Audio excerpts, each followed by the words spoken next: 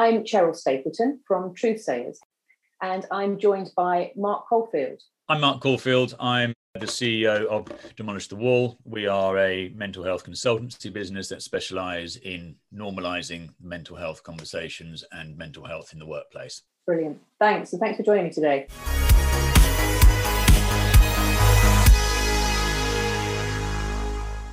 Pleasure. I wanted to get you online today to talk really about stress. It's top news story everywhere. What, from your point of view, do you see are going to be the challenges that business leaders are going to face in these coming months, coming years, as we come to the end of furlough, people start to get back to some sense of normality? What are the challenges that are going to be faced, do you think?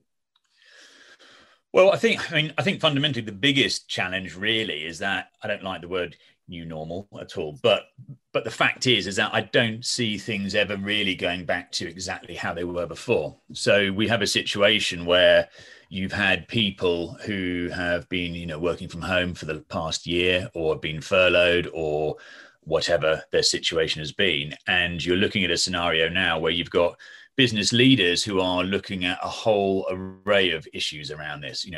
Who's going to be coming back? Do they want to come back? Do I try to force that happening? What happens with office space? I've got a client who just pre-first lockdown signed a 5-year lease on a 500-person building in Shoreditch. That is a massive, massive problem for them. So there's a whole array of issues out there over and above the normal sort of stress issues that people have in the workplace. Working from home has, for many people, been brilliant. Okay, but for an awful lot of people, it's been horrendous. And a lot of people don't necessarily look at how much of an issue that is for some people.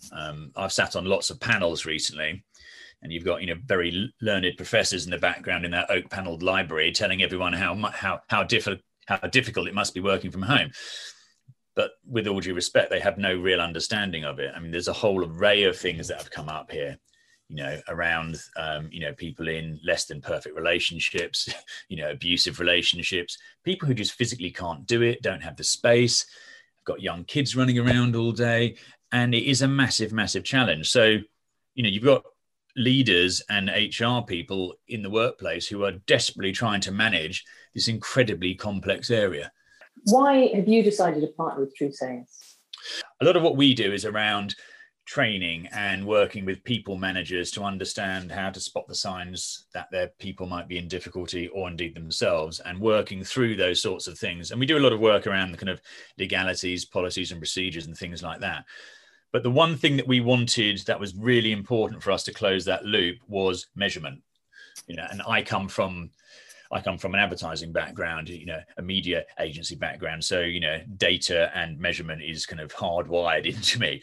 And, what we want to be able to provide to clients is, real concrete proof that we're making a real difference.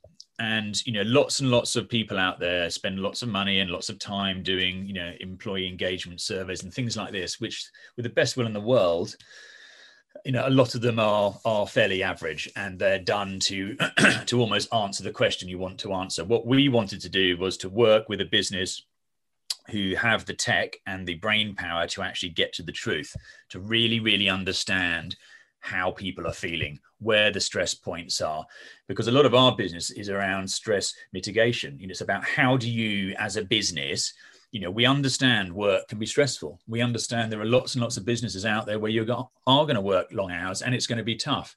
But what you need to do is you need to get a benchmark figure. You need to understand where you are before you start work, and then be able to do little dipstick pieces of work throughout that to actually look at the positive impact you're making. Because when we talk to different clients, depending on who you're talking to, a lot of people are very good on the kind of moral and ethical reasons as to why you should look after your people's mental health. But there are lots of people, understandably, more finance-driven people are going, what is it going to do to my bottom line? And we talk about it will reduce staff churn, it will improve loyalty, it will make people happier, they will perform better, etc., etc. But you need some science behind it. And what you need is some real data. And that's why we work with Truth Sayers.